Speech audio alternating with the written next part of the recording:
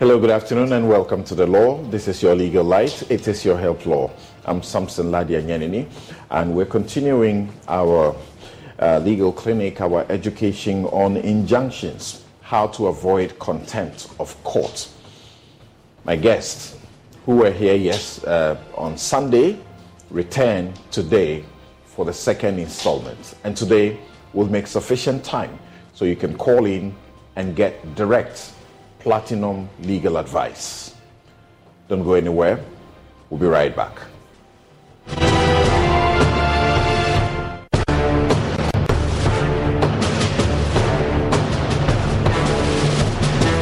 In the context of court or legal proceeding, it may have two meanings. It's not only an injunction is a term that is used in the court process, not only to restrain somebody, but sometimes an injunction could be prohibitive or mandatory in the sense that you are asking somebody to do something, or it could be used that do not do something. So it may have two sides of the sword. It could direct an act to be done, or it could restrain an act from being done. So a court will grant an injunction, we say in law, to preserve the status quo ante before litigation. That's interlocutory injunction. Yes. So I filed a case against Bobby, and like you rightly explained, we are litigating over a parcel of land. That nobody is supposed to do anything that will change the circumstances of the land or the action expended. Once you are served with an application for injunction restraining you from undertaking an act, then you would have to hold on until that application for injunction is heard. The reason is that Article 125 of the 1992 Constitution, judicial power is vested solely in the judiciary. And so if there are disputes between parties, it is only the judiciary that can determine it. It's an advice from us to the public out there. It's actually a compulsion also by law, that once you are served with an application for injunction, the law behoves on you to stop whatever you are doing. And like my colleague said, it is out of respect to the court. And if you do any act that tends to undermine the authority of the court, that amounts to contempt. So you are taking a risk which you could be punished for. Exactly. You could be punished for contempt. Once there's evidence that you are aware of the pendency of the application, yes, you decided to disregard.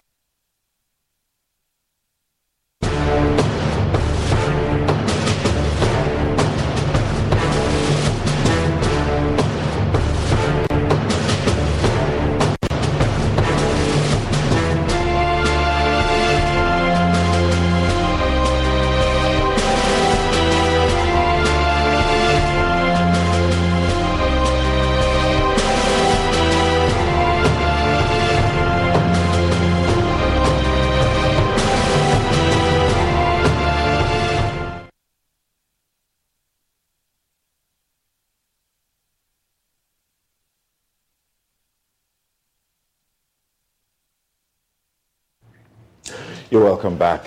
And my guest, Bobby Benson, is a law lecturer and author of legal texts right here in the studio with us today. Thank you for making the time to be here. Thank you for having me. Thank you so very much for the sacrifice. Albert Jeffy is also a law lecturer and author of legal texts. Albert, thank you once again for making the time to be with us. Please unmute your mic. Yeah, thank you, Samson, for having me. Great. Right, so we have had tons of commendations coming our way for what you two gentlemen did last week in explaining the law down to earth, simplified for people to understand, and also to leave people without any confusion and any ambiguity as to the question when you are served with a prohibitory process or an injunctive process from the court, an application, whether you are stopped immediately until it is determined or you are not, and you can decide to do what you may. we obviously found the need to continue this part 2 for the good reason that there are certain cases that certain lawyers have referred to, and on the basis of that, they state that when you are served with an application for injunction, it is not a court order, it is not a judgment, and to that effect, your hands are not sort of tied or stayed from taking a step. So let's try and understand that from that angle. I'll begin with you, Albert. So I'll begin by asking that you confirm and you do not intend to vary or change anything from what you said last week, correct? Yes. I still stand by what I said last week. Okay. And recast in brief, even though we played back a bit of it, recast in brief what your position is to when someone is served with an application for injunction, what they can or cannot do, and what the potential consequences may be. All right, so what I said last week was that when you are served with an application for injunction, you are required to maintain the status quo pending the final determination of the application. And what I explained by status quo is that the circumstances of the issues at the time, if it is a building that you are developing, wherever stage the building has gotten to, you hold on to whatever was prevailing at the time of the service of the injunction and wait for the court to determine it before you proceed further. If you act contrary to that, that amounts to undermining the integrity of the court. That amounts to interference with the administration of justice, and they can be cited and punished for contempt of court. That was my position last week. Thank you very much. Bobby, once again, thank you for making the time to be in the studio. What, for you, will be your brief sum of your position as far as the law is concerned on when you are served with an application for injunction from the court, not an order, not a judgment of the court?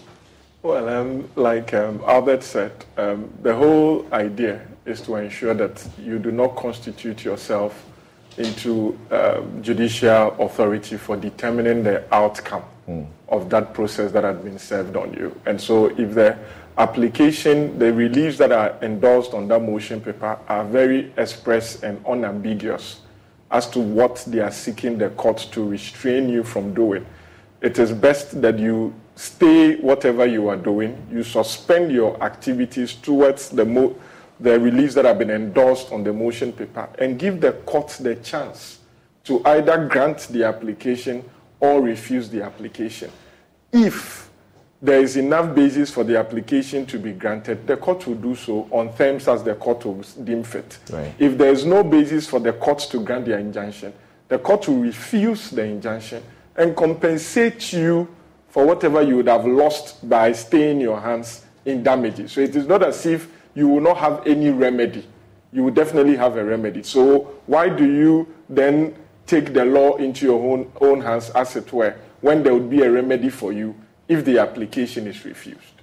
Thank you very much. Now I'm going to read a small portion of a case that has been referred to many times together with one other case, and then we'll come to a certain perspective.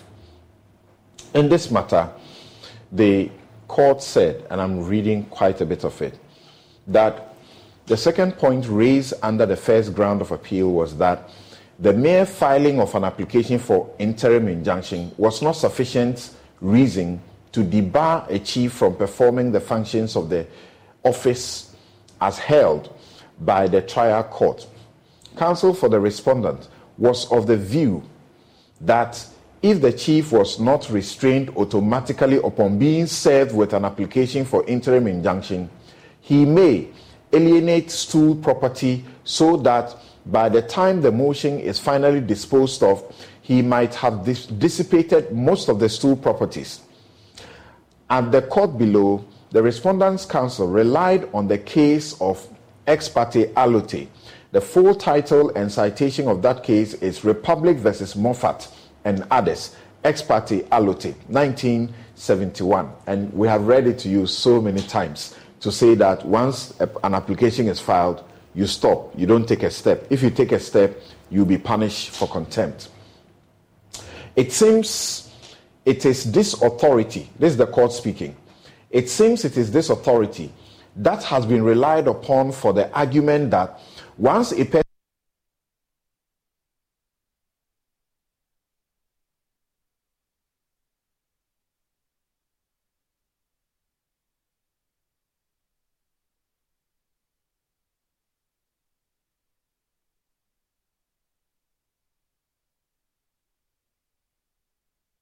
purport to lay down any hard and fast rule that a person serve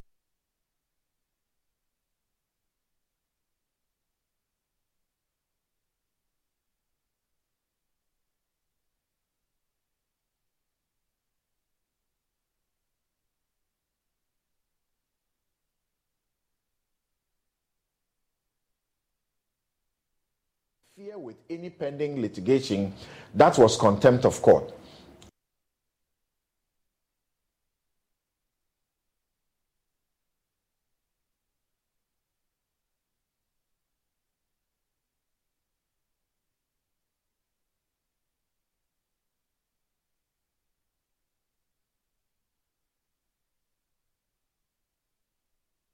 Right. And I would want us to situate it in the proper.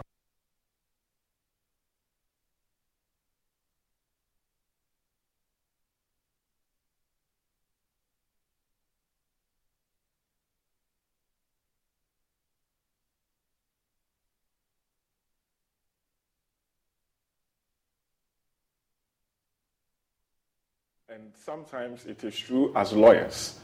Like they say, no matter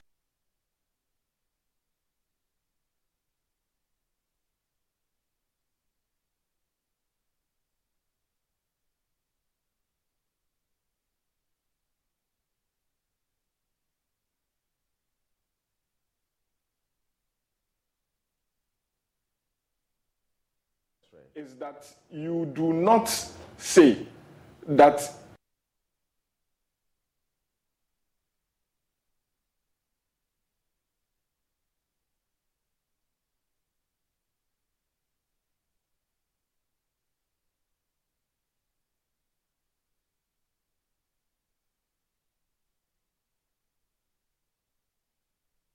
contempt is very key. Right. Second, whether or not the context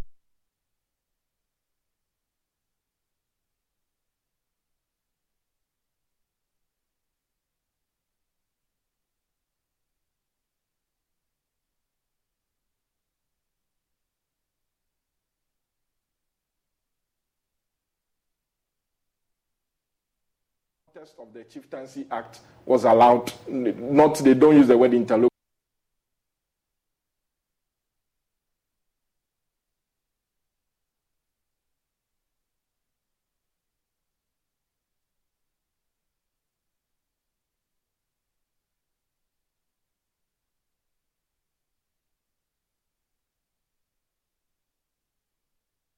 Outdooring him as a chief.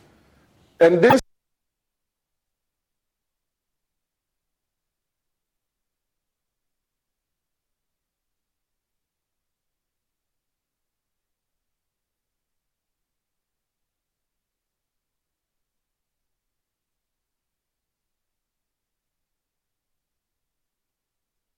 we won't cure it. So your interim injunction application itself, you can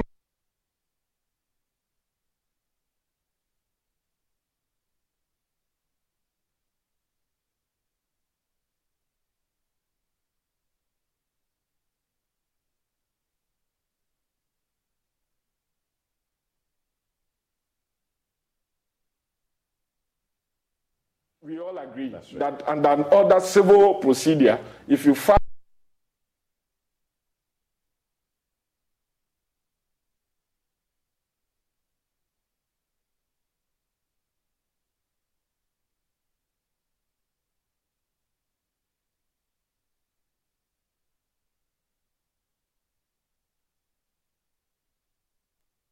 notice of appeal, it operates as a stay.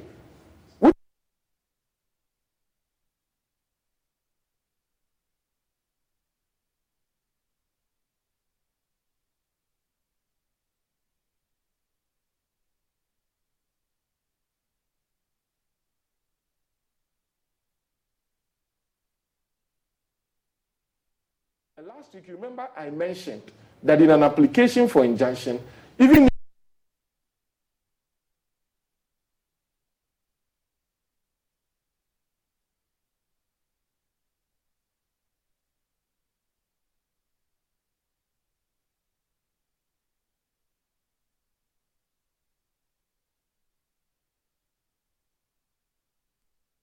injunction was seeking an order to restrain the man from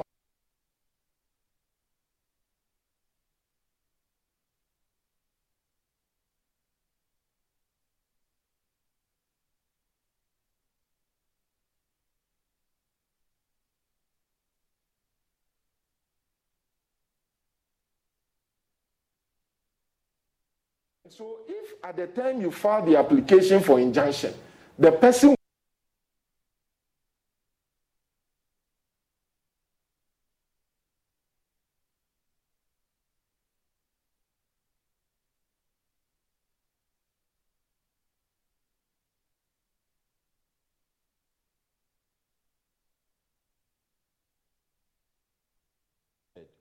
to maintain the status quo, he was a chief. yes. So he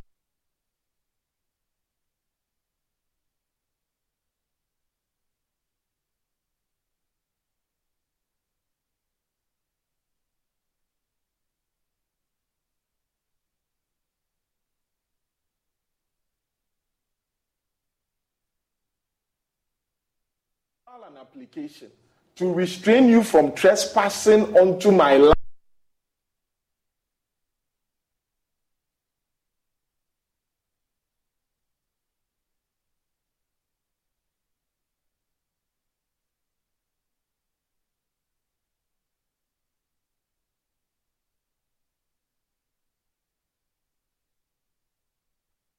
Asking for an order to restrain you from trespassing onto my land.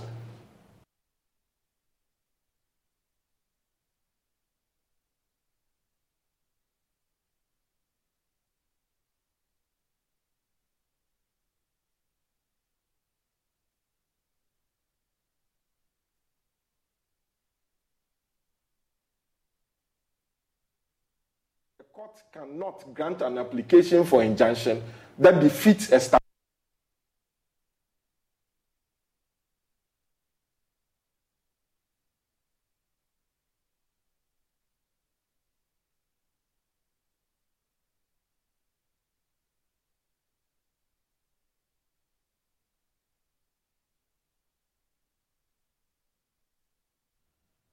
That preserve the status quo of a chief, even when he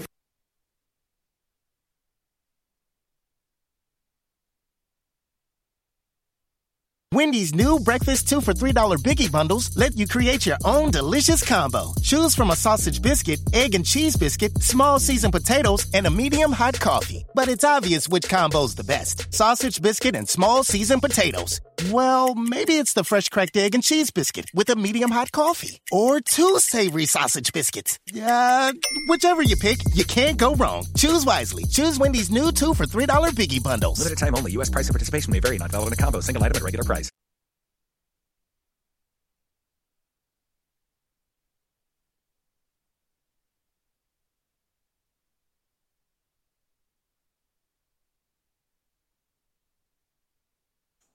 an application for injunction is filed and served on you.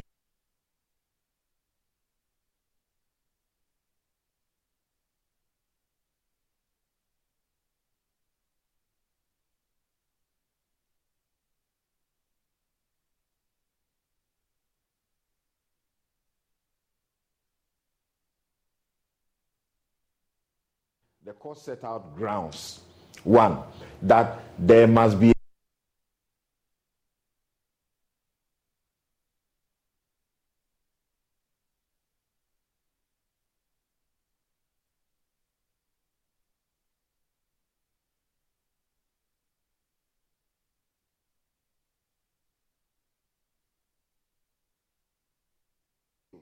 to comply with the terms of the judgment or the order. And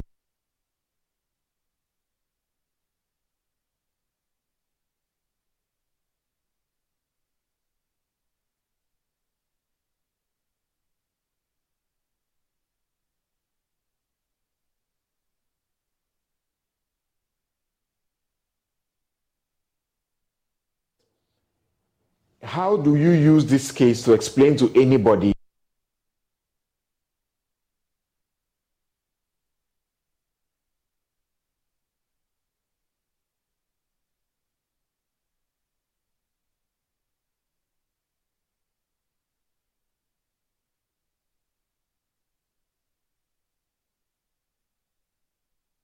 as an exemption rather than as a rule? And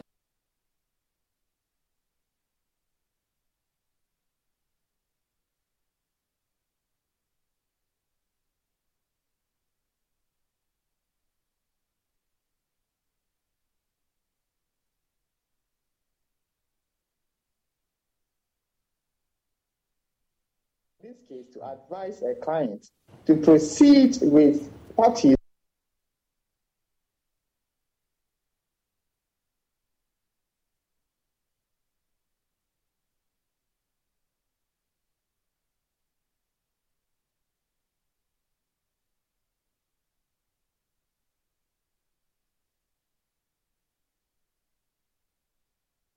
through some cases of the Supreme Court, where the Supreme Court has practically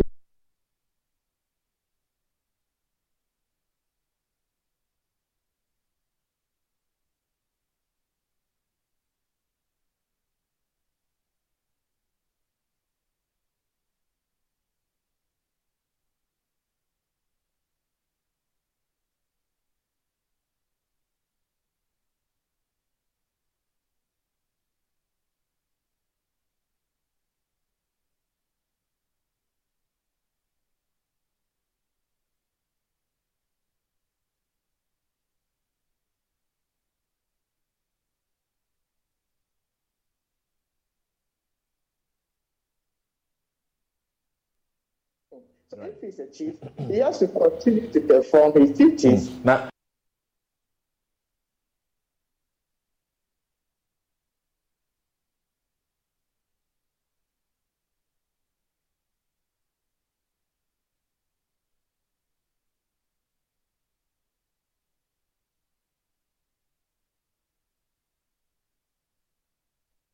Then it means the applicant would remain the chief and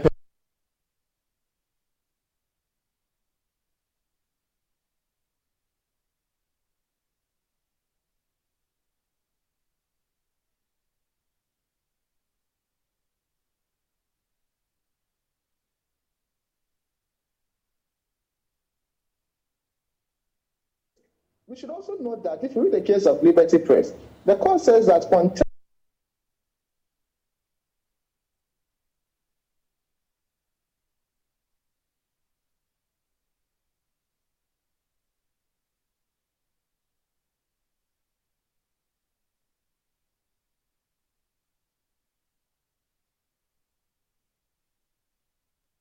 authority of the court.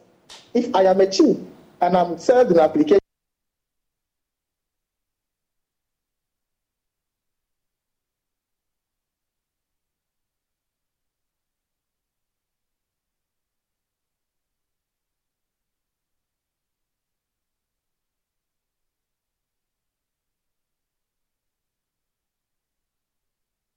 right. we say there is a clear distinguishing factor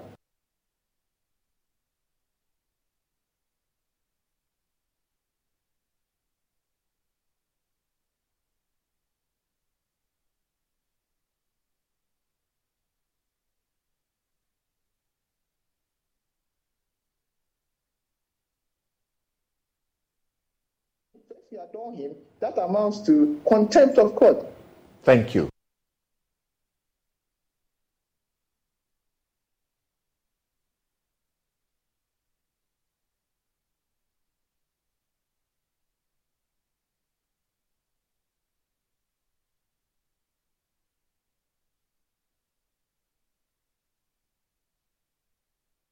someone was served with an application for injunction to restrain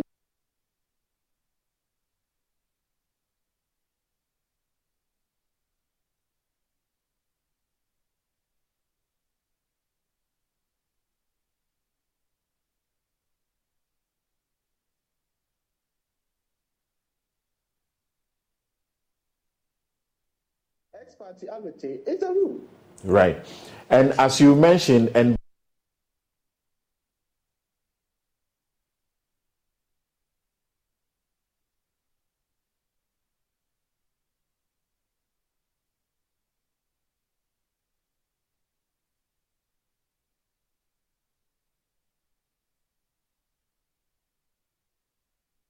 court referred particularly to Section 27 of the Chieftaincy Act.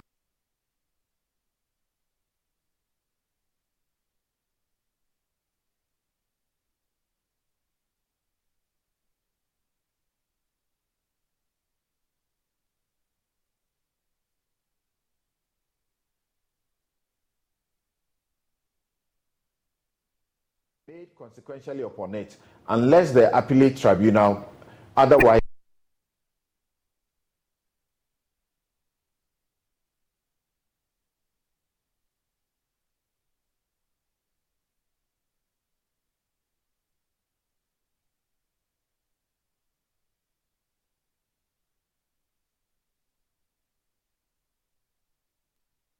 is going on, unless the appellate court or tribunal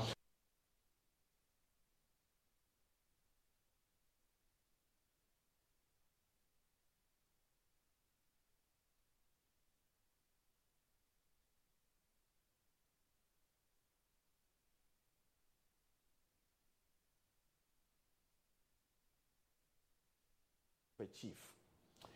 Thank you very much for the distinguishing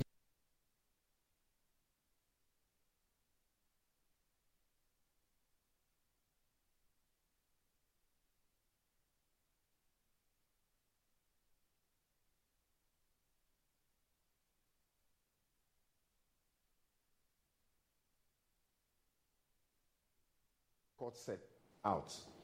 It said there must be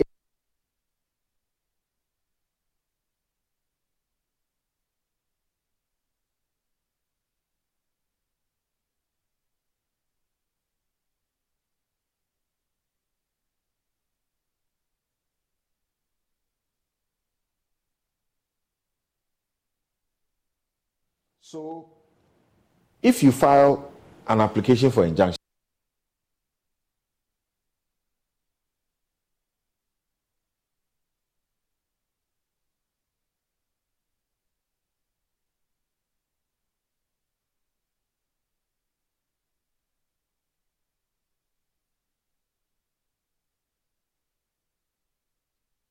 or there's an order that requires them to stop or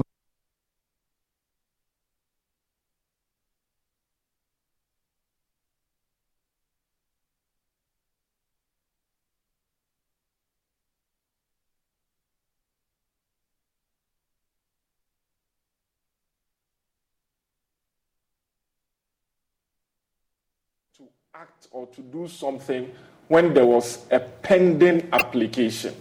That is the first pending application for to restrain him from doing that one. Thank you. So in the ex parte situ, the application had actually been heard, and the person had been ordered to return the black stool to a certain family house. That's right. So at that point, it was no longer a pending application. It was an order of a court. And so the ratio by this court, they was not considering whether there was a pending application.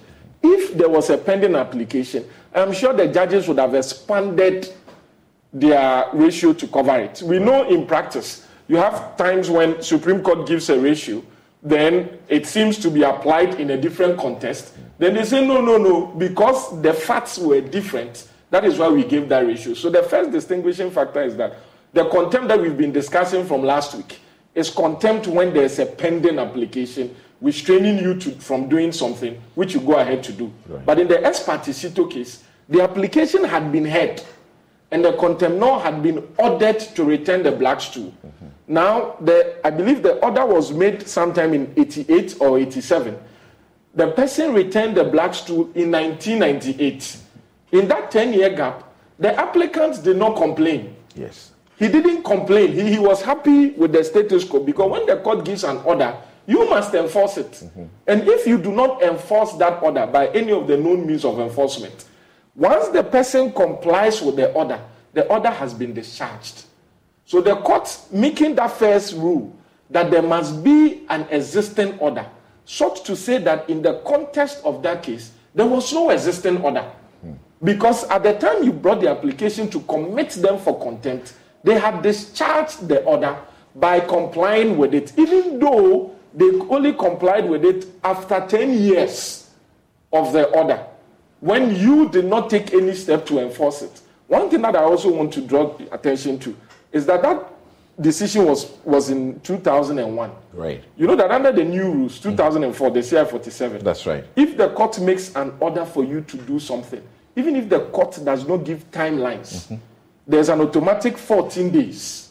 That was absent in that law at that time. And so at that time, once the court said return the black stool without giving timelines, you the beneficiary of the order, had to enforce it when you want, or it's left the person to whom the order was directed to enforce it whenever, or to carry it out whenever he wanted, unless there's judicial force applied. Right. So the statement by the Supreme Court in the Sito case that to commit somebody for committal for contempt, there must be an order, that statement is made in the context of the fact that at the time the application for contempt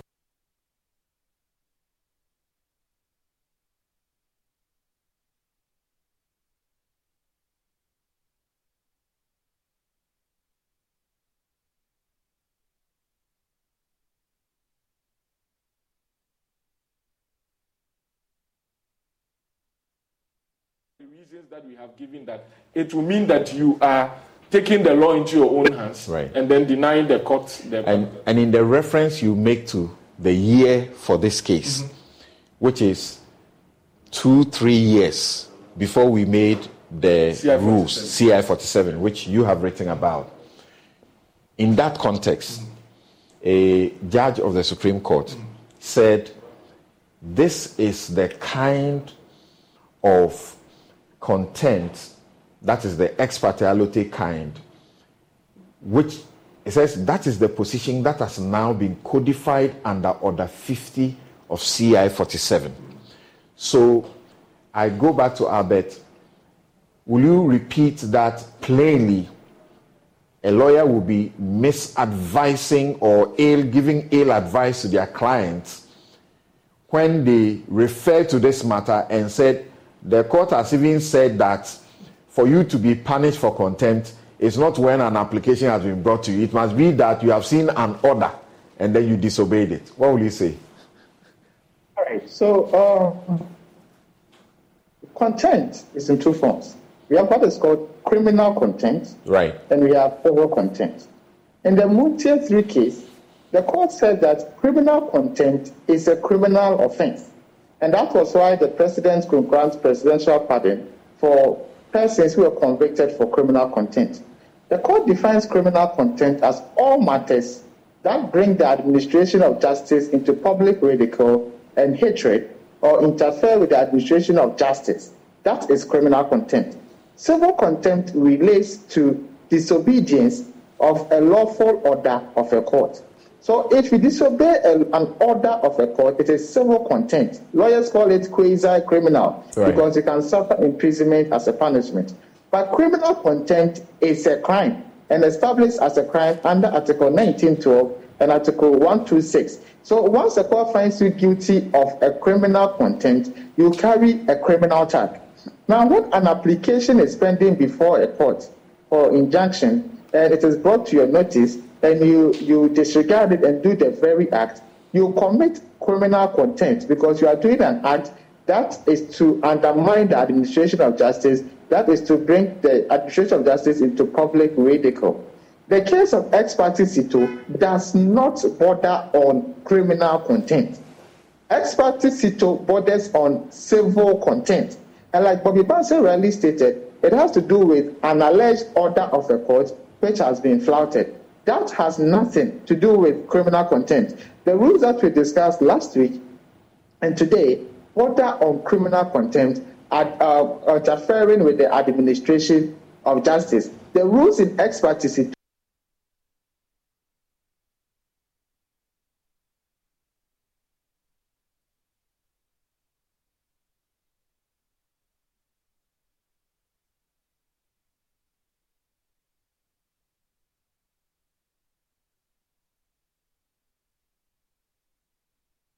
the administration of justice interfering with the course of justice will apply. And in my view,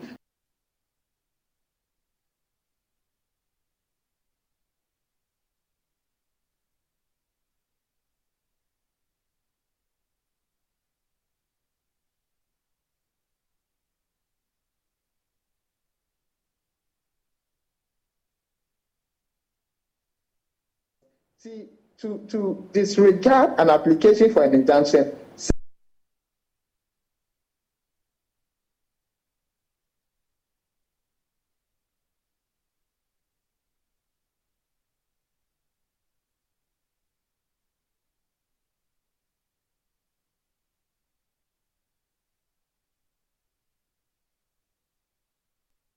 He raises a serious issue here. He raises a very serious issue here that will get people.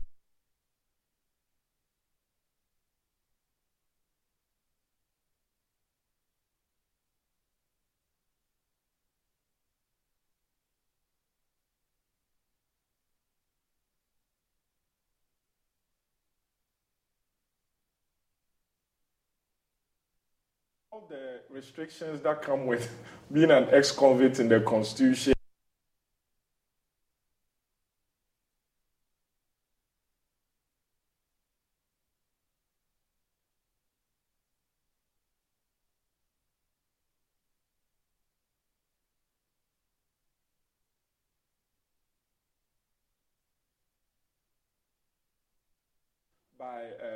I've forgotten the case in the Supreme Court where the argument was that because of the consequences of this kind of contempt, it should only be commenced by the Attorney General. Mm-hmm. And the Supreme Court said, yes, the Supreme Court said, no, because... As in Liberty Press. Yes, it will arise from civil actions. You cannot burden the Attorney General with all of these things. There are some that you would have criminal code provisions that the Attorney General can take it upon himself. Mm-hmm. But if I am in a civil action against you and you find me, you bring an application for contempt, the court finds me guilty.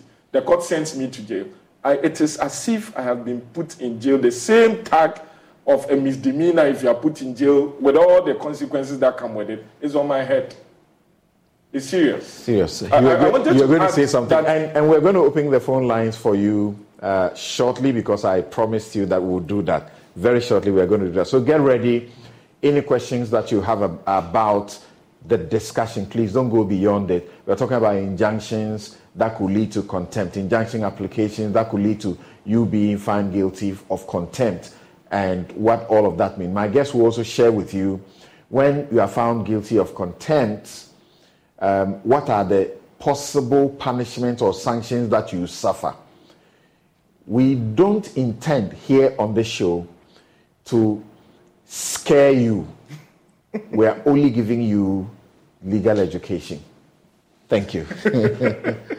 Well, the CITO case, right. I was saying that even the CI 47, there's a provision, I believe, in Order 44 or so, that situates this first ratio or first holding may be deemed to have seemed to have been modified by that provision. Right. There's a Supreme Court decision, but there's more recent one by Justice Jennifer Dazi. Okay. She is now the Court of Appeal, but while she was sitting at the High Court, it's Owusu versus Owusu and Ansa and something, where she clarified that position that these days, under CI 47, if there is an order of a court asking you to do something or restrain from doing something, and then you proceed to flout that order, the person who intends to cite you for contempt must serve you with a penal notice first. And I see that it's not very common practice, but it's there. and they've started enforcing it. Because the penal notice is to let you know the seriousness of what you are doing. And that it is sort of a last warning, for lack of a better word. Because this time it is not a pending an application. It is an order of a court. So if you do not comply with the order of the court restraining you from doing something or asking you to do something, the other party is required, it is a shall, to serve you with a penal notice that I am reminding you that this court made this order on this day, and you are still flouting it. So if you continue, then I'll proceed to cite you for contempt. So if you still proceed after having been served with the penal notice, and the person files the application for contempt and attaches evidence of the service of the penal notice on you, then you have no excuse. Okay, so we will shortly get into what are the possible sanctions when you are found guilty of contempt, possible sanctions for disobeying, for not waiting for an injunction application to be heard. Ahmed, you are online. You're calling from Tamale, is it? Hello? Good afternoon. Good afternoon. Good afternoon. What's your name? Ahmed Rufai from Tamale. Ahmed Mubarak, please go ahead with your question. Okay. Yeah, if you serve somebody for contempt, while he's in the process of performing that duty, you still have to stop or you have to continue the program. That's my question. You said if you serve somebody with what? An application for committal for contempt. Yes, and it's in the process of performing that duty. So you have to stop or you have to continue the program. All right. Thank you very much for your questioning. The phone lines are now opened. Actually, I think he called before we opened. They are now open. You can call and ask your question. You heard him. You heard yes. Ahmed. Yeah. It's a very good question he asked. Once there's an application for committal for contempt, it's served on you, and there's evidence that you've actually engaged in that act, some judges will rely on the common law principle that you must purge your contempt before you are even heard. It just shows you how serious it is. That you don't even have a right to be heard in court until what you are being cited, committed for, if there is prima facie evidence, you have stopped it.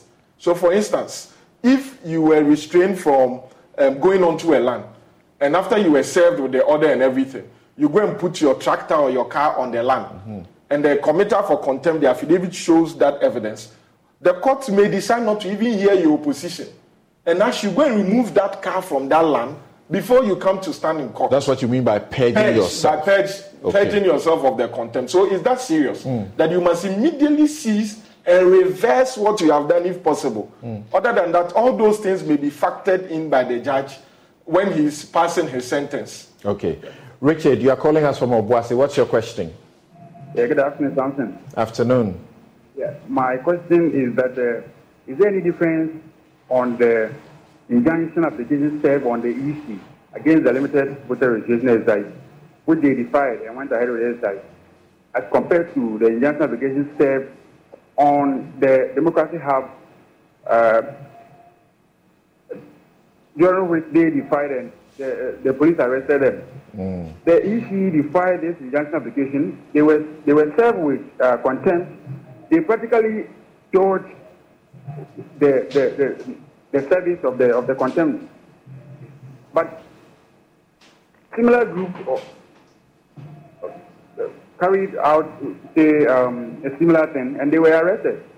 I think there's a selective justice here, okay, and it's a danger to. All right, thank you.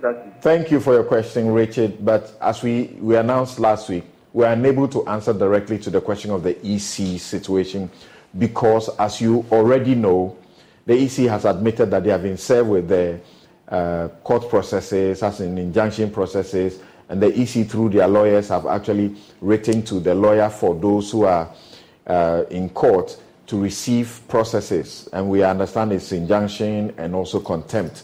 So let's allow the court to deal with that. I'd like Bobby to share briefly on the prohibition application served on the Occupy Jilobi House people. That one is over. There's nothing pending in court, so we can. I think they've withdrawn the I read somewhere this all right. The police said they withdrawn the injunction. But first, let's hear Lizzie. Lizzie, you are calling from Teshi. Let's hear you. Hello, good afternoon. Good afternoon. Please, I want to find out if there is a case in court. There has been a judgment already, and immediately after the judgment, there was an appeal.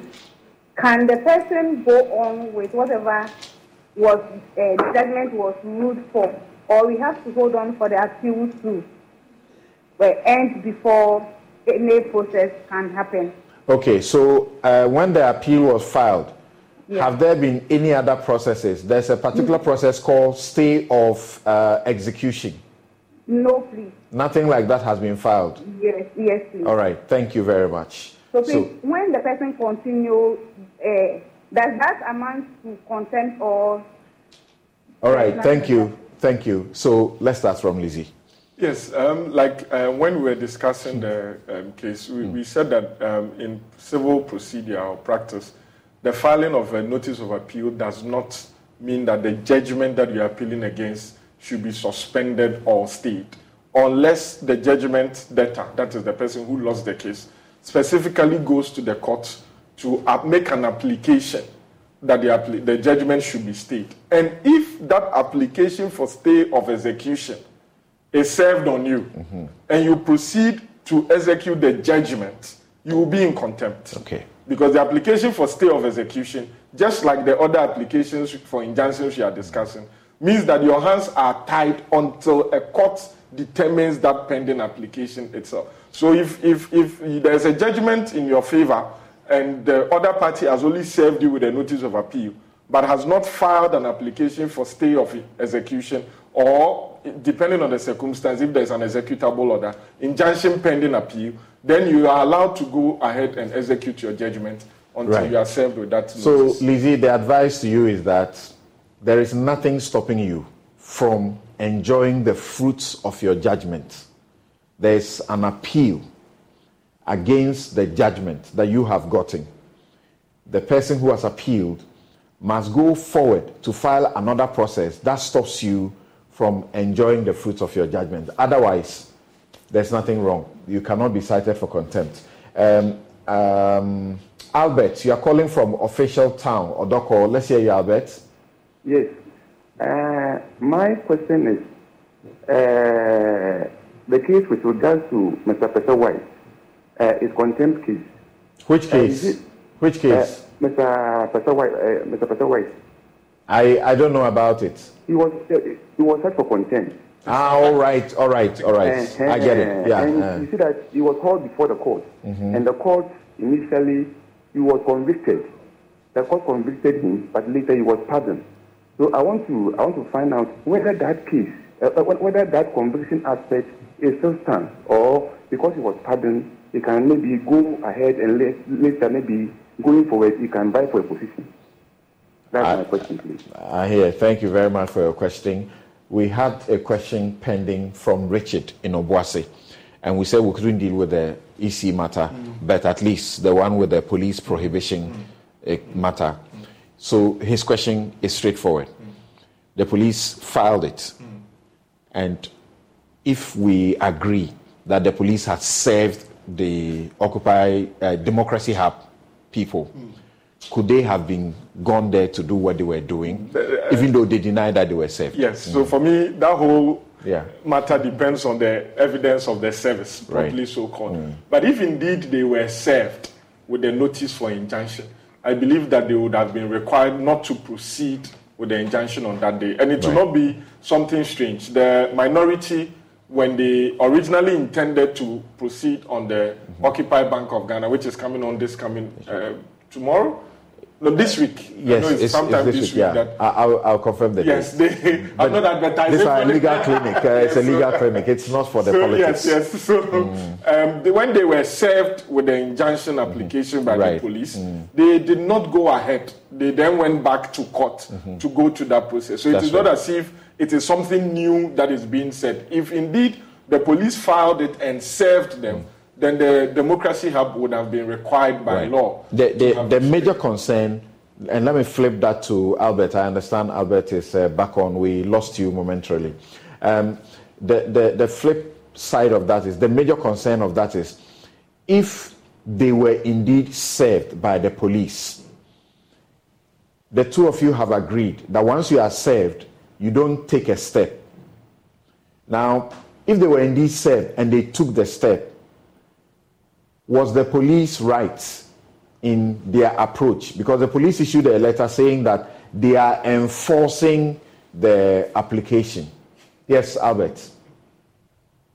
All right, so my view is that under the Public Order Act, once the police feel that for some reasons you cannot have the demonstration, they serve you with the notice that they're supposed to report back to the police, indicating whether you comply with it or not. Once you indicate that you're not complying with it, then the police will have to go to court to apply for an injunction. That is what the law says. You have given further information to the effect that once you are served the action until otherwise determined. So I will make my argument on the backdrop that they were indeed served as the police indicates. Now, once you are served, then that means the demonstration that you are embarking upon is contrary to public order. Because now there is an injunction to restrain you. I've heard arguments of people saying that, why don't you allow them to embark on the demonstration, then thereafter you cite them for contempt. One thing we are supposed to know is that the police is responsible for the protection of public property. They are responsible for public order, public security, and for peace. And as such, the police should not fold their hands for anything wanton to happen. And thereafter, they proceed to court for contempt. In that circumstance, their statement said that they were enforcing that application. No, the police do not have the power. For that, I would disagree. The police do not have the power to enforce contempt for and on behalf of the court. Even if it's criminal contempt, like I explained, it is only the Attorney General or the court suo motu that can invite the people for contempt. If it is civil disobedience, the police will cite the organizers for contempt. But I feel if the argument had been that the police were maintaining public order or for the safety and security of the people and property in the area, then I feel that they will have the right basis for doing so. But the police is not mandated to enforce contempt or to enforce the next question. We have very limited time now. As I prompted you ahead, so what are the consequences if you are found guilty of contempt of the court? So there are several possible scenarios. If it is depending on the nature of the contempt. So there are some contempts that are in the face of the court. You are in the courtroom, you do something, you see, for example, you are not allowed to record court proceedings. So if you go to courtroom with your phone and you record court proceedings, that is contempt of court. And the judge there and then has seen you doing it. The judge can decide to imprison you, ask you to go in for 3 days, 5 days, or caution you, let you sign a bond to be of good behavior. If the contempt arises out of a civil action, the court has an obligation or has two options: either to grant the application or dismiss the application for contempt. If the court dismisses it, it means you are not guilty. If the court grants it, the court now has the discretion to decide the kind of punishment. Like I said, in the COVID times, there was a general policy not to put people behind bars because of the prison contempt. But we know that depending on how the court thinks that, for example, if you were served with a penal notice and you still went ahead to do, the court will think that, okay, you have decided just to disrespect the court. The court may decide to put you in prison or order you to pay a fine or just a mere caution. So it's all at the discretion of the judge. In some of the cases, and I think one caller made reference to Tessa White's case.